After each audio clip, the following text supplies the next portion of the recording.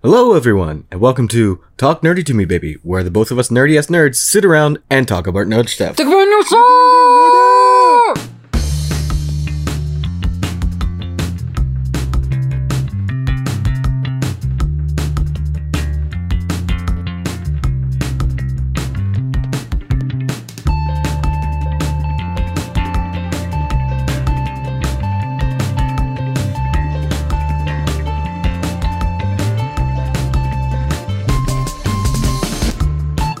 And welcome back. To Talk Nerdy to Me, Baby. Yeah!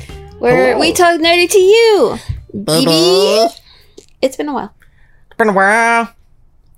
That's apropos, isn't it? Right? Yeah. I give good segues. So, we have taken another little hiatus. Hey, life happens. Oh, I was going to make a fake cover-up for it. Oh, really? Yeah, I was going to say that we were waiting for this campaign to end. Oh, yeah, because we thought it was going to end. Yeah, And then we thought it was going to end. Yeah, and then there were about 6 more weeks of the campaign left. But now... It's like Laura Bailey walked outside and saw her shadow. So we got 6 more weeks of campaign. Is that how it works? Yep. I would have Role, campaign 2. guessed. Yes, I would have guessed, though, Ashley Johnson, went back inside to be a burrito. That too. So Critical Role Campaign 2 has come to a close. And if you haven't noticed in our medias on the internets, Very well said. thanks. We are both really big fans of Critical Role. So we thought we would just talk over, the campaign and our thoughts and feelings on it, because I will talk about it in a vacuum, but I won't talk about it any other way. Can't hear you without the loud... Why? Because it was right there. Was I just supposed to ignore it? Critical Role, everybody!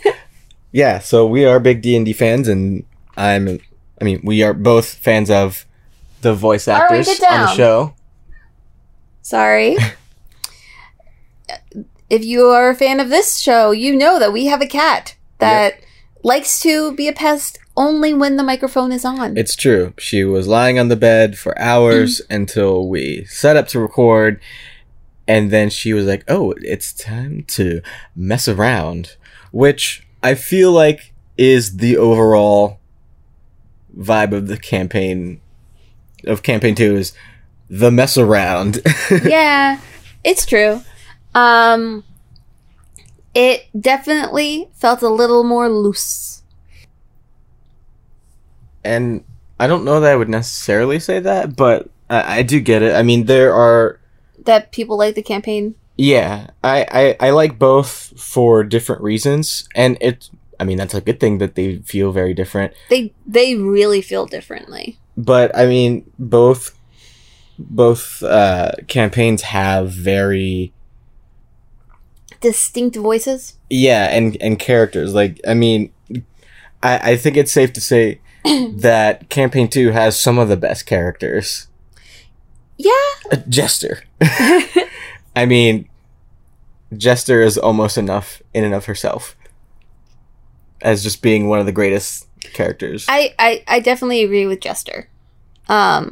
It's weird for me because I feel like I hold a lot more emotional investment in the first campaign. And so while those characters feel a lot more classic, and I think that's why people tend to say that Campaign 2 has more iconic characters, is because Campaign 1 are definitely very classic D&D characters. But yeah. I don't know. I am in camp. I liked Campaign 1 more. I really liked Campaign 2. But my heart and my soul goes to Vox Machina. I think... Well, we've talked about it a little bit before. Do you think that is partially because of the narrative structure? Yeah. For me, I felt like Campaign 1 had a very linear thing, and I was able to fully understand more where it was going, and not in the predictability way, but I felt the setup and the payoff. Yeah, it was more of a traditional campaign sense of go here, do this thing. And so, yeah, it just gives it that classical kind of vibe to it. And in addition to the characters, like you said, but just the story structure. I like in a D&D sense, not to say that it can't go off the rails and everything, but that kind of, okay, this is the next part. Like, you know, they had the Chroma Conclave, and then all the stuff with the Raven Queen. I mean, there was the Raven Queen, there was the Briarwoods, then you get to Vecna and all. It felt very naturalistically segmented. I guess. It was also like what I felt with the first campaign is that it escalated, and so like you started with the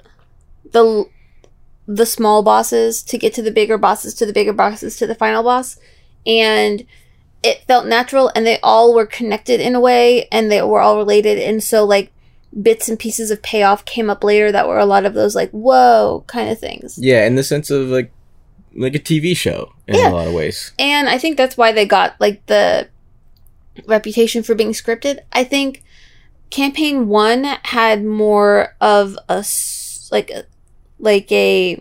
hero's journey story, and campaign 2 had the OVA episodes. But they also had more like things that worked out that Matt didn't plan.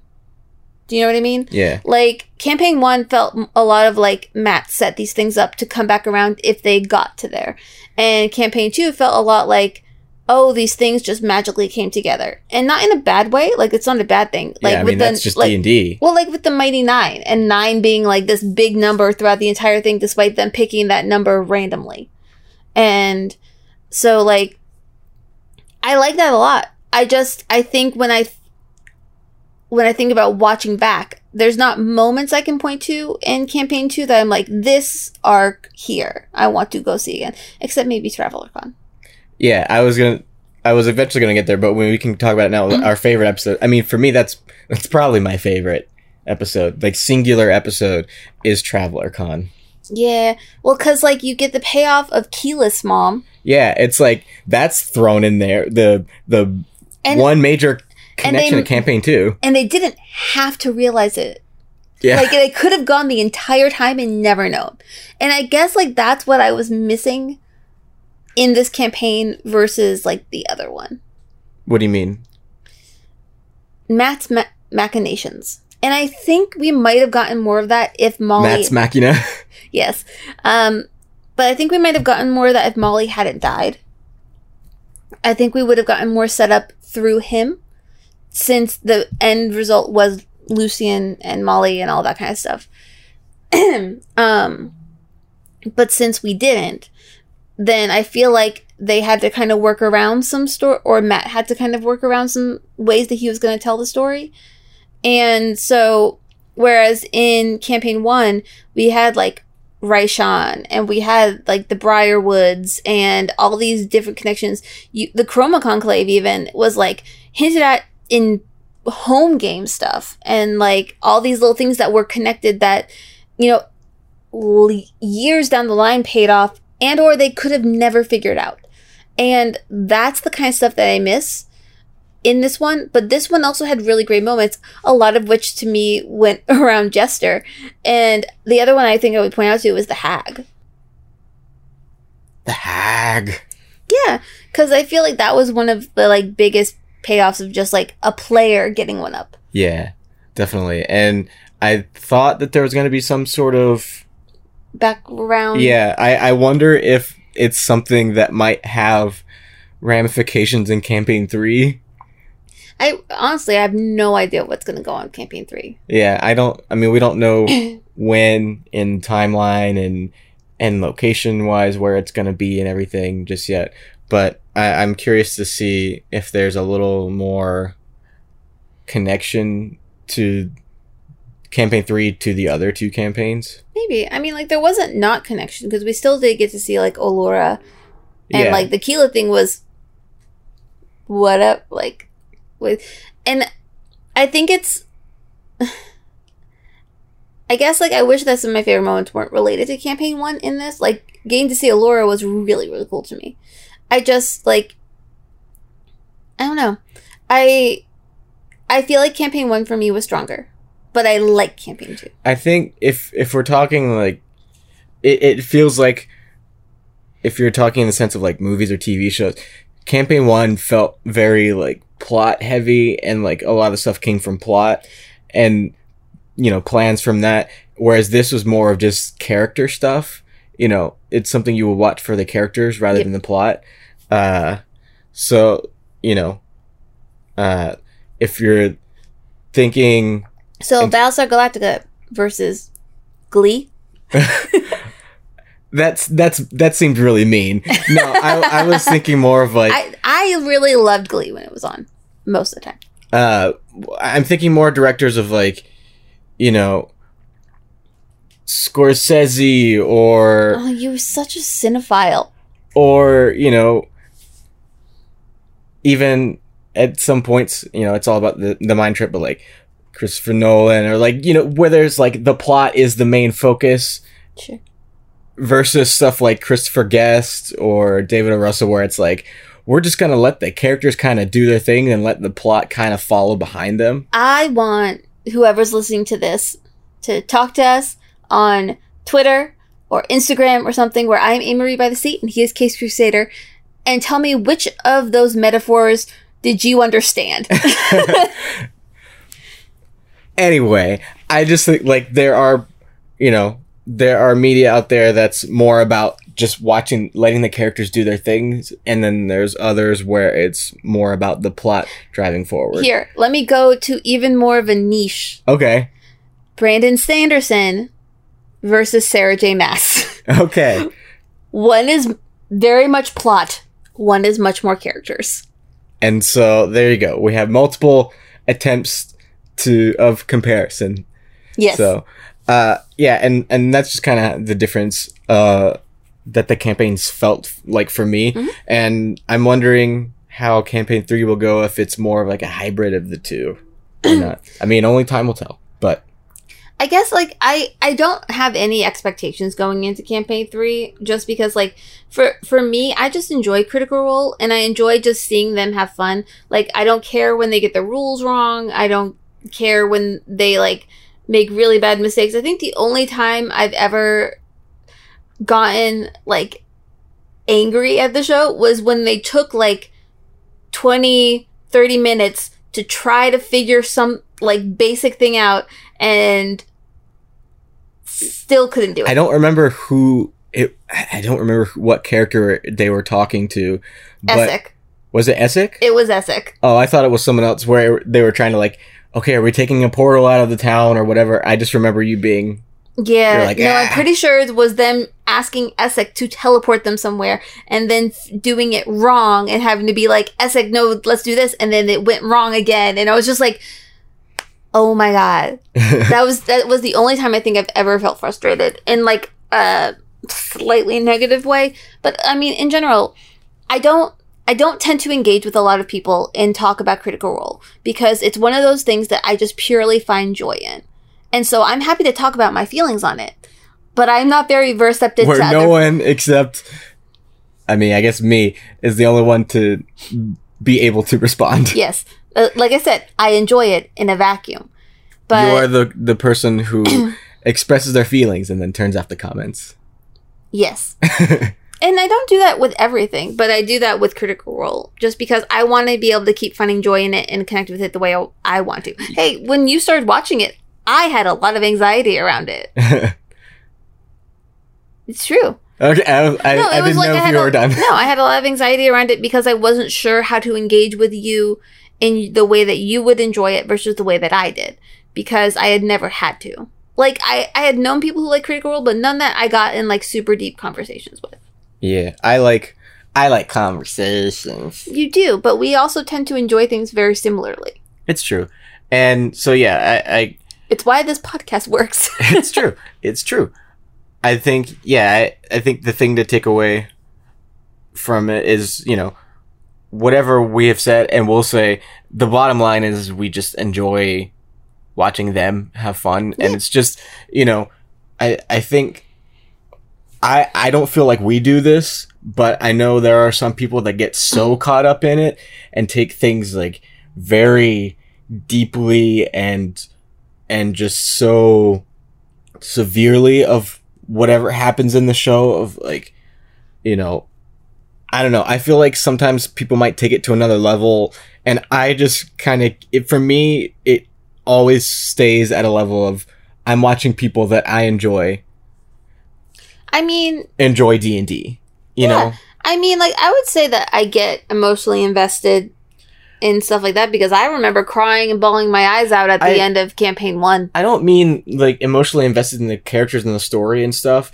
I just mean on a level past the show of just like, this needs to be different and why didn't this happen? Oh, and, like, no, see, let's go back to Glee. I stepped away from that type of fandom and like that level of investment in stuff in 99% of stuff that I engage with because I can't. Yeah, and that's what I mean, like, you know, going to the show and being invested in the characters and what they're doing and how they're feeling, everything is different than going past that into the why isn't this thing the way I want it and feel like I need it. Like, to me, that is going past the content. And that's what fan fiction's for. And I'm like, I don't need to go that far for a show that's improv. I mean, in general, I get that feeling. I've done that plenty of times to myself, and it hurt more than it helped anything. But, like, this was never a show that I was into that way. Like, there are certain things where I enjoy them in such a directly, I don't want to say pure way, but, like, the content presented to me is exactly what I want and need out of this thing. And Critical Role is one of them. Like, Battlestar is one of them. And, like, there are things that I do not need other forces. I like fan art and I like looking at stuff, but, like, it's something where I'm like, this is the thing that I love, but it is not something that, like, I look for fan fiction for. Or look for, like, op-ed opinion pieces about. And there are media that I enjoy that I do look for that specific kind of things. Like I want all the takes on my favorite character, so I'm going to read like 50,000 word fan fictions, or I really want to see this like dissection of what the, you know, story arcs mean, or what the character implications. Like, there are things where I really enjoy engaging with specific media that way. Critical Role is not one. Critical Role, I'm just like, I enjoy their joy. And plus, I get a story. Yeah, I think, I agree wholeheartedly with that. And I think part of that is just like, to me, what makes it the whole thing, or makes it what it is having those moments where, you know, things are tough or like things are intense, and then Laura just bursts into laughter like a 12-year-old over some little... Oh, you're giving her too much credit if you're saying 12. She's like legit like 4. Well, only because a 4-year-old might not know the things that maybe she's laughing at. But then you have things like, you know, Taliesin rolling something and then just having his smarmy little off comment and or just, you know, all of that together. Yeah. Ashley burritos and Marisha faces and like all Marisha of that. Falling out of her chair. Yeah, all of that is what amalgamates to what we have. So that being Sam Riegel. Sam freaking Riegel. Sam Riegel, everyone. And I say all that, but I know that there's also I can have all of that and still I know I'll still feel that essence with the animated Critical Role. And so, you know, we're like this hodgepodge D&D glorious mess that it is, you know, I say that, but then I also know that there is the scripted version, and there is, you know, the non-improvised version that we will be getting. They have comics and like, all the kind of stuff. So, I don't know. The show as it is like you said, everything that we need. But that doesn't mean I'm not super excited for the animated show. No, I'm really excited because also it's going to revisit all my favorite things. just like D&D is a hodgepodge mess, my words just now were a hodgepodge mess, but we got there. We did.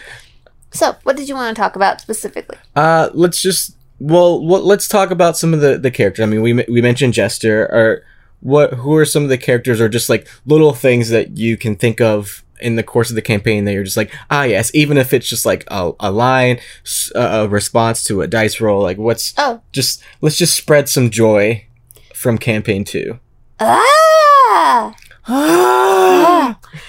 Yeah, like, I like Veth a lot. I did miss Not. It's true, I do too. But, like, I really enjoyed Sam's character. And, like, I think overall I enjoyed Veth more than Scanlan. But I think Sam's abilities shined better in Scanlan. Yeah, I mean, the I also did not like Scanlan for a long time. He is a bastard and he knows it, but I mean, I do have to credit him, and well, I have to credit Sam for having and allowing and kind of completing the arc of growth, because Scanlan at the end of that campaign is very different from the beginning. If I had to draw a comparison to that, I would think kind of like Barney from How I Met Your Mother, where it's just like, oh, I'm just here to have a good time and get laid as much as possible, and then, you know, growing into caring about other people and stuff. And Not, I think is another ball of chaos, but really cares about family, and I'm really glad that she got her happy ending. That it was pretty much I feel like Veth's ending was kind of sitting around for a while. Well, it was just continuously, every time that they would like get back to her family, it'd be like, once the adventure's over, I promise, once we finish this campaign, I will stick around and stop adventuring and yada yada yada. But it was just like, she reached Veth much earlier, I think, than she planned. Yeah, to me, I thought that was going to be... Did you also think that was going to be kind of a campaign ending thing, or close to end of campaign thing? Or at least, like, in the last third. Yeah. And it ended up in, like, the early middle. Yeah, because we got about 50-ish, give or take, episodes of her as Veth. Yep. Because I remember it was, like, around like the 90 mark of episodes of campaign 2, and that's when I thought, oh, are we getting down to the end of it? We weren't. Nope. Yeah, so I agree. I also love Not, and just the Fluffalata and the not so great Detective Agency, which got a shout out. Yes, it did. Any other I just like that the whole fact that the biggest wrench in this whole in all of campaign 2 came from Ronan, the son of Laura and Travis, who were pulled away so that he could be brought into existence, and so that Molly could die. Yep. For me, that's one of the most life ironic things that happened. It's just because they didn't have a cleric, and so then they had to. And they also, they also lost a warlock. You know, they got another character to kind of help out, but they lost 2 and only got 1 to kind of help out. So, you know, they were down 2. Didn't they had 2 people with them? Well, they just had Ashley Birch. No, they had the other lady. Not when he died. Yeah, gotcha. She was Sumali came. She came around with Caduceus. Yeah. And at the funeral and the aftermath. I still like Caduceus more. Like, hot take. I still like Caduceus so much more. I don't know if I like Caduceus more than I like Percy, because Percy really grew on me in the latter half of campaign 1. And he's also the main tie or connection to the Briarwood arc, which I love so much. Yeah, love it so much. He's also with like Ripley and all that is also really interesting, and I just like his arc once he got going and stopped just being a smart man. Yeah, and once he stopped being like just a smarmy asshole, like he was. I really enjoyed Percy. Like, I think Percy and Caduceus are equal for me, just in completely different ways. Yeah, I love feel Caduceus. like, well, Kingsley, as he's now known, I feel like Kingsley was kind of, I mean, we didn't get a lot of him, so we Nope. didn't get to see a lot outside of the Taliesin smarminess that was also present with him. So I think part of the reason that we both really enjoy Caduceus is, one, like, he's an excellent cleric, he's super helpful, and just a nice, chill dude. He seems like he would give good hugs. He would, but he was a step away from the Taliesin smarminess, and was just, Taliesin himself even said that he wanted to go in the opposite of Molly/Kingsley and wanted to go in just a completely different direction. And so I think that bit of fresh air was really welcoming. So yeah, he's one that tend to grow on me more and more. Speaking of, I mentioned him a little bit ago. I mean, we have, well, not him, but I made a Victor joke. The first campaign had a lot of memorable NPCs, and we can talk about some of the NPCs. Pumatsul. I was trying to get to him. I mean, Pumat's probably one of my favorite NPCs to come out of this campaign. Yeah. I mean, there's not that many NPCs. Well, there are, I guess. There's like... They interact in a different way, but yeah. What is it, like Kiri? Well, there's technically, there's Kiri, Pumat, there's Marion, the gentleman, Yeza, Luke, Henry Crabgrass. Henry Crabgrass is great. That, like, I think impromptu characters. It happened a lot in this campaign. I love, and it's happened a couple of times where I've DM'd and you've DM'd, where it's like, okay, and you just kind of throw together and like the split second top of your head NPC that ends up becoming like cherished more than life itself by the players. Like that's pure D&D gold right there. And I think that happened a couple of times. I mean, Henry Crabgrass is great. Orly. Oh, or I do enjoy Orly. I would sail the high seas. I would sail the seas with Orly. Or with Travis's Howling costume. Yeah, I don't know. I liked a lot of the little random NPCs. Something else that popped in my mind was the Ruby of the Sea is the best lay ever. Best lay ever. How do I say? The mishaps that come with remembering the rules / dice rolls and stuff. Mm-hmm. I'm thinking specifically of Jester being a moth. Oh, yeah, that was fun. And just whoops. We have a more recent thing of Caleb being a bit sheepish. All right, Caleb's turn. You're a sheep. Moving on. Ford. Speaking of Ford, we have a character that switched voices in the middle of the campaign. Yeah, that was fun. I think that was the biggest Ford moment to me. Like that part where he was like, no, this is me. And then I reject my warlock patron. So like that arc for Ford was really cool. I enjoyed his relationship with Avantika and just okay, am I going to think with my head or am I going to think with my junk? And it's also Travis being like, I don't want to romance anyone. I don't like doing that. And then also to find out that Avantika had like a thing with his mentor. Yeah. That's weird. But,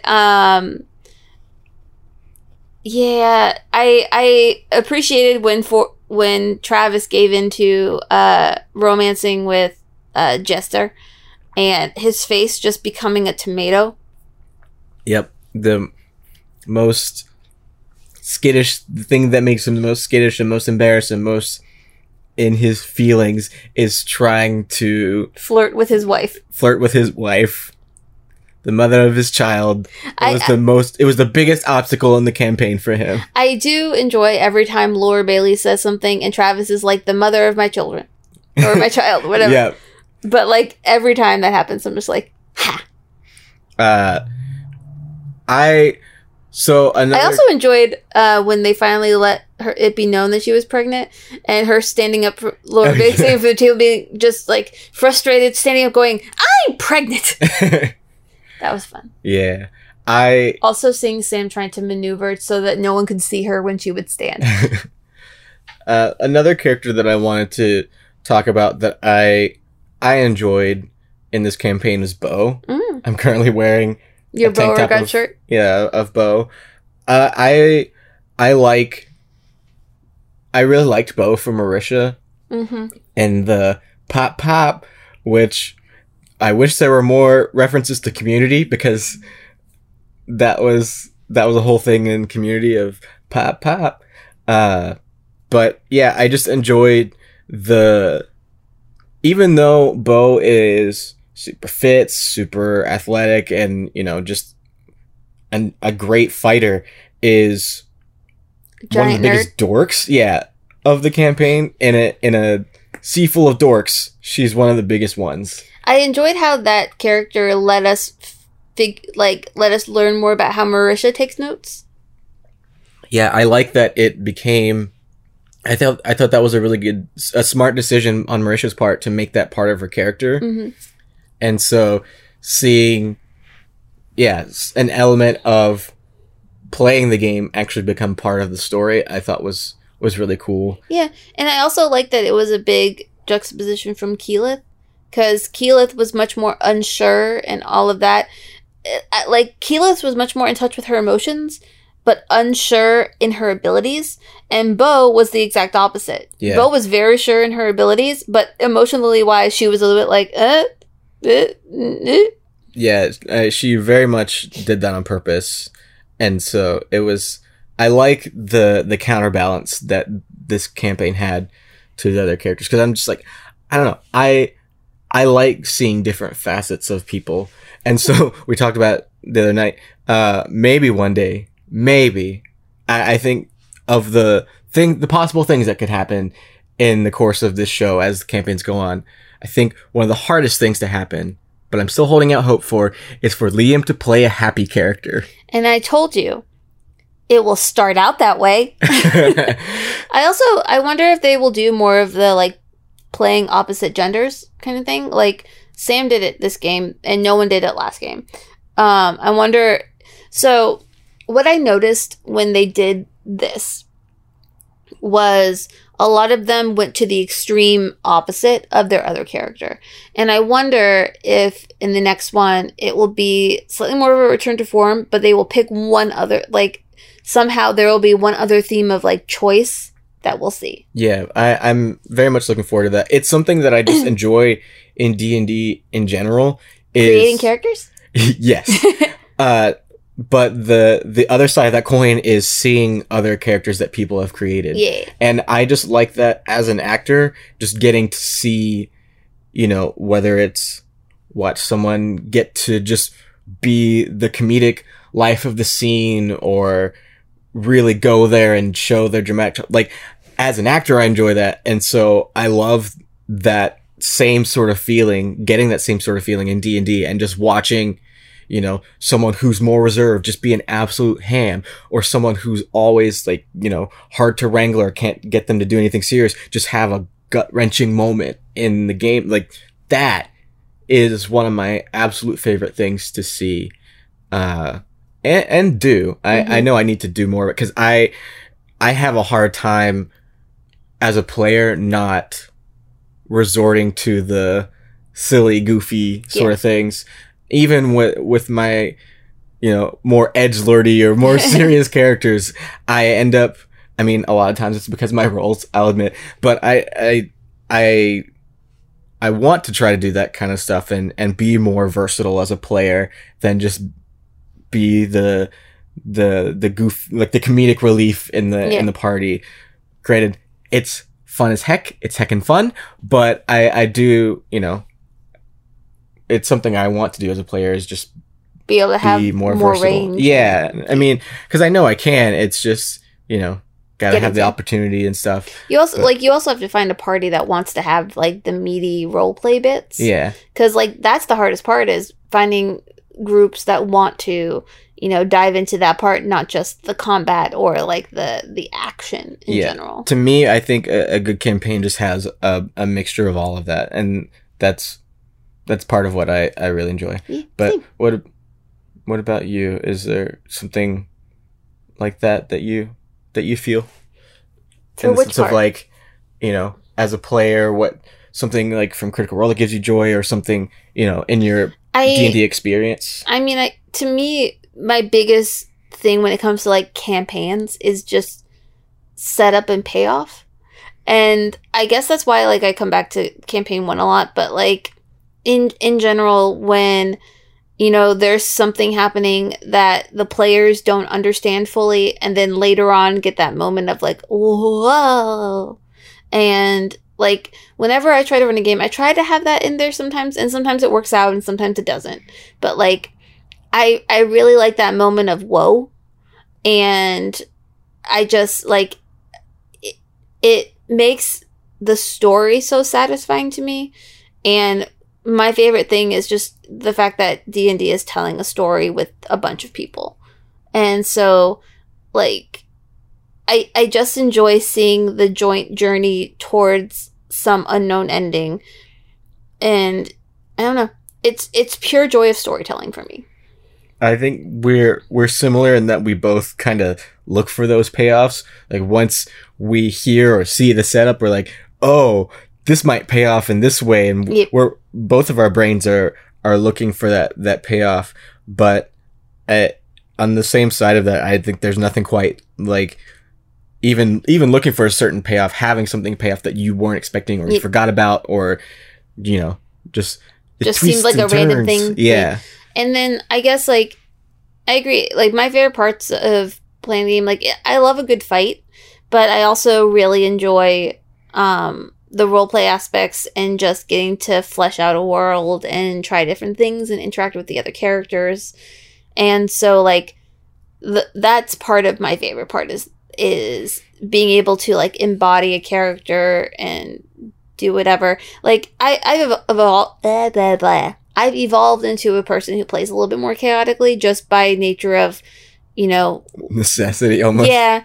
But like I started out playing like more serious whatever kind of characters, and I still enjoy those and I would play them again. It's just like by necessity of chaos means that I can take a back seat or take a front seat depending on what the situation calls for, is helpful when I play with a lot of people who are new. Because we tend to do a lot lately with like introductory, which tends to either need a heavy hand or a very light hand, and being a chaotic character kind of pays off that way.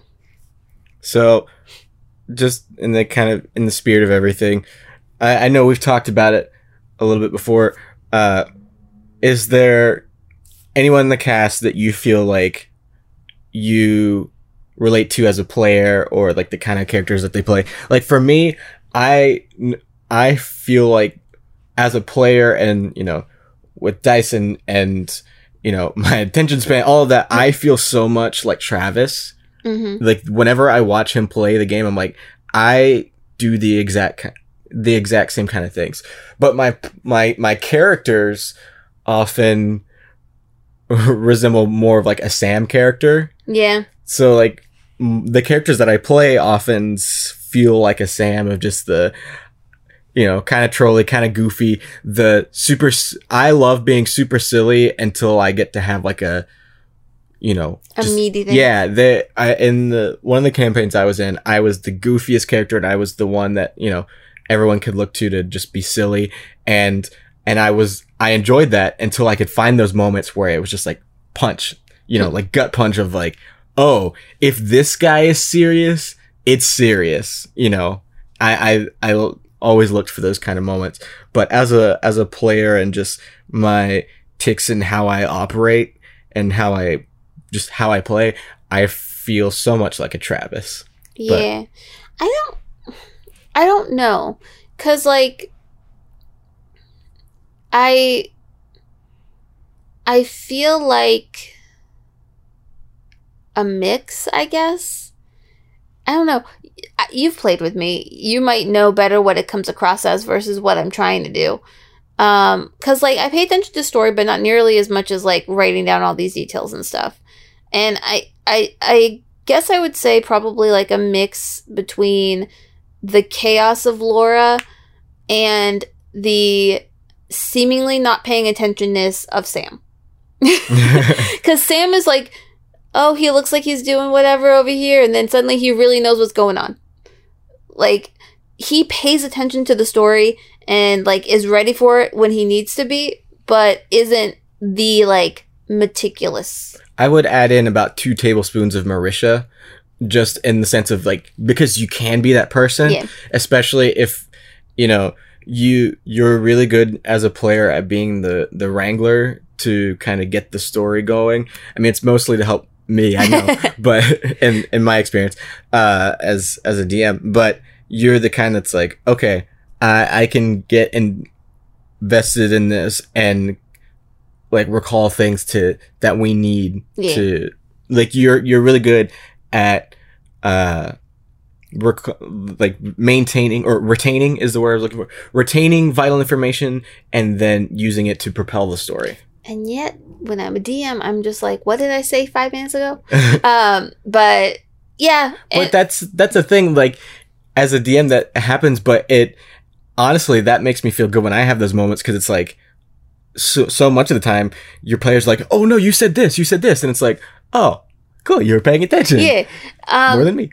But yeah, I think, like, with Marisha, she has a good instinct for story. And, like, that's the thing with me is, like, in books and TV shows and movies or whatever, I have a good instinct for story beats. So, like, even if I'm playing a game and I don't know exactly, like, where you're leading us, I know an approximation of what seems like it should be happening based on context clues, and also I know your brain. Yeah. But that's always the biggest thing, my biggest challenge or ultimate goal whenever I DM in a game that you're playing is I want to try to stump you or do something that you don't expect. Because since you know me so well, I'm like, okay, what can I do to throw even Amy off guard? And I'm just like, here's my idea, peoples. Play. A lot of times I'm like, dang it, she figured it out. Like I said, I think it's just one of my superpowers is kind of understanding where a story's going. And when it surprises me, I'm always just very happy. I'm never upset about being wrong. In D&D. In general. Like, what? I'm teasing. Me. Okay. Any other final takeaways? I guess, like, do you have any... Well, since we're in final thoughts of the campaign, we need about 3 more hours to wind down this episode. Campaign had more endings than Return of the King. Yeah. But I guess, like, what... Do you have any hopes or wants from the next campaign? Or, like, what would you like to see in general? I mean... And not, like, expectation-wise, but, like, what could be cool? I know what you mean. I mean, I'm a big sucker for accents and voices and stuff. Mm-hmm. So, you know, since they're all voice actors, I want to see some weird voices. Like, my favorite thing, the best things about Jester is it was just such a fun voice that she would do. I also really enjoyed when Sam first talked and was like, yep, I'm going to do this for 3 years. Yeah. So I want to see that. I want to see some extremes to, like, I want to see Darrington Brigade levels of extreme for the voices of these characters. Owlbear. I mean, the only thing we really know about Campaign 3 at this point is, yes, one thing, which is that Liam has chosen the class and everything for Sam again. Nice. I'm curious. I kind of want Sam to play a big character just to be completely different, and also so he has to trade in his giant flask for a tiny flask. But, like, for the most part, I just want to see them try something new and take some risks when it comes to that. Yeah, I just want everyone out of their comfort zone. And just, Yeah. I want to be taken in surprise the same way that the Darrington Brigade did. Just whenever they were all introducing their characters, I'm like, holy crap, one after the other. I was like, oh, this is crazy. I want something like that. I mean, I know that has to be a character that they can Sustain. and are interested in taking on a journey for several years. But yeah, I want some out of the box stuff. And I mean, I don't feel like I need to have that feeling in the first episode where we're introduced. I would be happy to be surprised. I kind of want them to play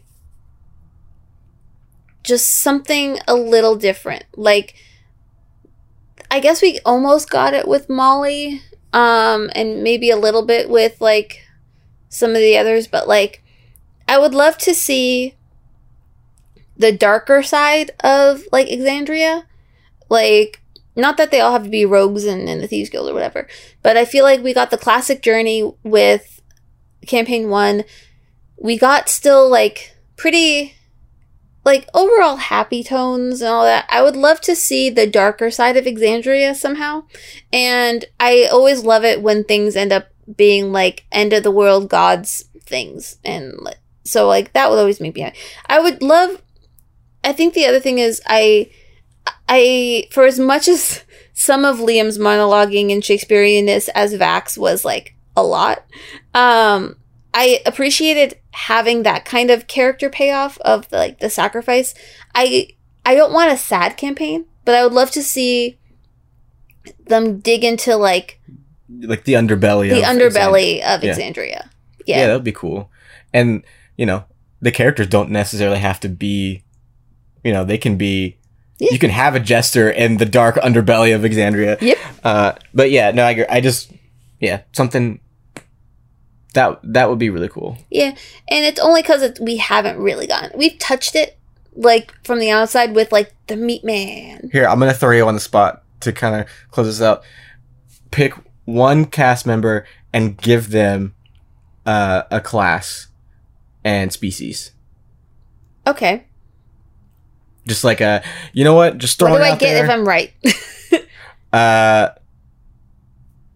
Show her what she's won. We don't have a person for that yet, so fine. TBD. Let's see.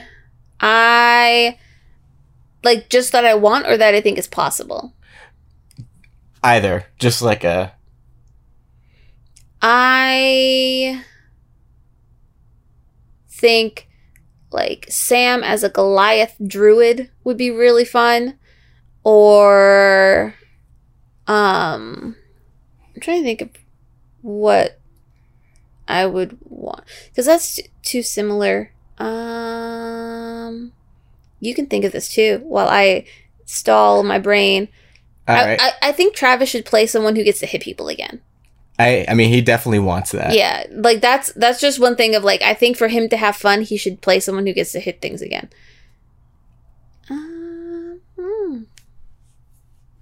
I would say, how about Ashley the Tabaxi? Because I just want her walking going, meow. Yeah, I want to see her do something silly like a half-orc bard or something. Yeah. Oh, I would love to see Marisha be a bard again, but, like, I also really liked her other bard, so, like... Yeah. We need a bard this campaign. No, I want Laura to be a bard. I mean, that's the one you've said before. I know. I would like Laura to be a bard. I don't know about, like, species for her. Let's see. Let's put you on the spot and make you do it now. What kind of bard is she? Her? I think she would be a College of Whispers kind of person. Or I don't mean that, like... oh, like, what does she look like? What's her species? Come on. I could see her try a Ganassi again because she didn't really get to do it the last time. And kind of lean in. Here goes me trying to do it the way I like to do it. I could lean into, like, the showmanshipness of what the powers of a Ganassi can be.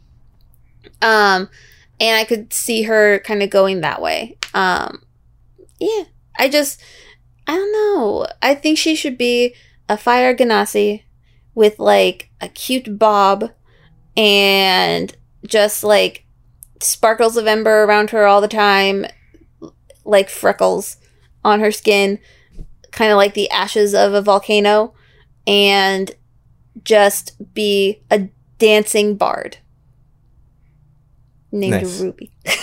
Ruby. That Ruby. All right, I've got one. What's the little the one guy did, the actual Dungeons and Dragons guy did? Oh, he wasn't a kobold, was he? Cobalt, yeah. So for Talisman, a Cobalt, what's like a silly class. I just want him to be really silly. Ooh, if he was a rogue kobold, I so was like thinking rogue. almost like a chameleon. Okay. So like he just goes I was kinda like- thinking kind of rogue. kind of. So I am picturing Randall from Monsters Inc. Yeah. I was thinking something small and so yeah, okay, a rogue. Yeah, I was like, is there something else beside a rogue? Nah, rogue is good. yeah. I just picture like Randall from Monsters Inc. just like against the wall, colors flashing. I just want him to be a tiny little scrappy dude. That'd be fun. I could see that. Who's the cleric this time? Oh, I guess we. So far every campaign they've had a cleric. I could. So clerics can do some heavy hitting. So I could. It would be interesting to see Travis try it. I was thinking be the like same. a war cleric. Yeah. Yeah. So what would he be? Mm. Let's make him like a halfling or something. A halfling. No, because then we'll have another halfling cleric. Because that's she was Oh. a gnome. Yeah. Right. No. Yeah. Yes. No, she's. She was a gnome Yeah. because she was the same as Sam, Yeah. So as Scanlan. yeah, I don't know. Only time will tell. I hope that there's not a big gap between this and campaign, because it seems like they've been, or at least Matt and everyone has been building and working on. But they said campaign that 3. they have a special thing planned. Yeah, it seemed like maybe another show or something to that effect. Or like, I mean, last time they had like a crap ton of one shots. Yeah. So I hope it's not a huge amount of time before the next campaign starts, but it could have something to do with them getting back in. I mean, they're back in the studio, but back to a live format or something. Well, we'll we shall have see. to tune into the state of the role. Or But hey, I hope that if you stuck around, it means that you like Critical Role. And if you do, I think that you would like the other stuff that Casey and I do around the internet. And you can find us all around the internet at Amory by the Sea on all things. and I am Case Crusader on all the things. Let us know what species and class and everything that you would like to play. Just throw one out the spot. We've played a lot of the D&D character creator things. Throw one at us. Just be like, I am a half-orc wizard named Babina, and I like eating hot dogs every Thursday. I don't know. Just whatever's at the top of your head. Just throw it at us. I want to hear it. D&D. It's improv. It's D&D. D&D, we're done. Yep. We are done. Yeah, bye! Yeah, how you like that? Bye.